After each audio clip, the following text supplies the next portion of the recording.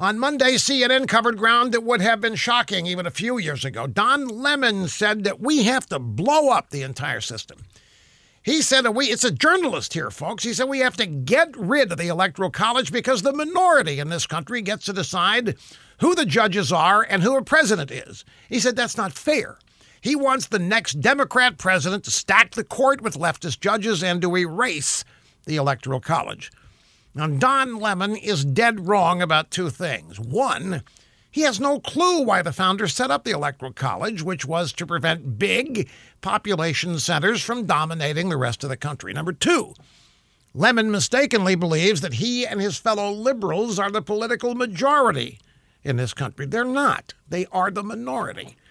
Now, this on-air hissy fit that he threw reflects what's happening in the streets of blue cities like Portland and Seattle.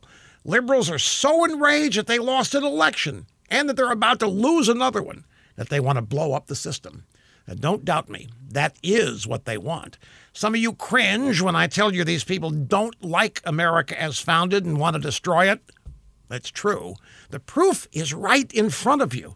All you have to do is look. If you don't want to believe me, it's right in front of your eyes.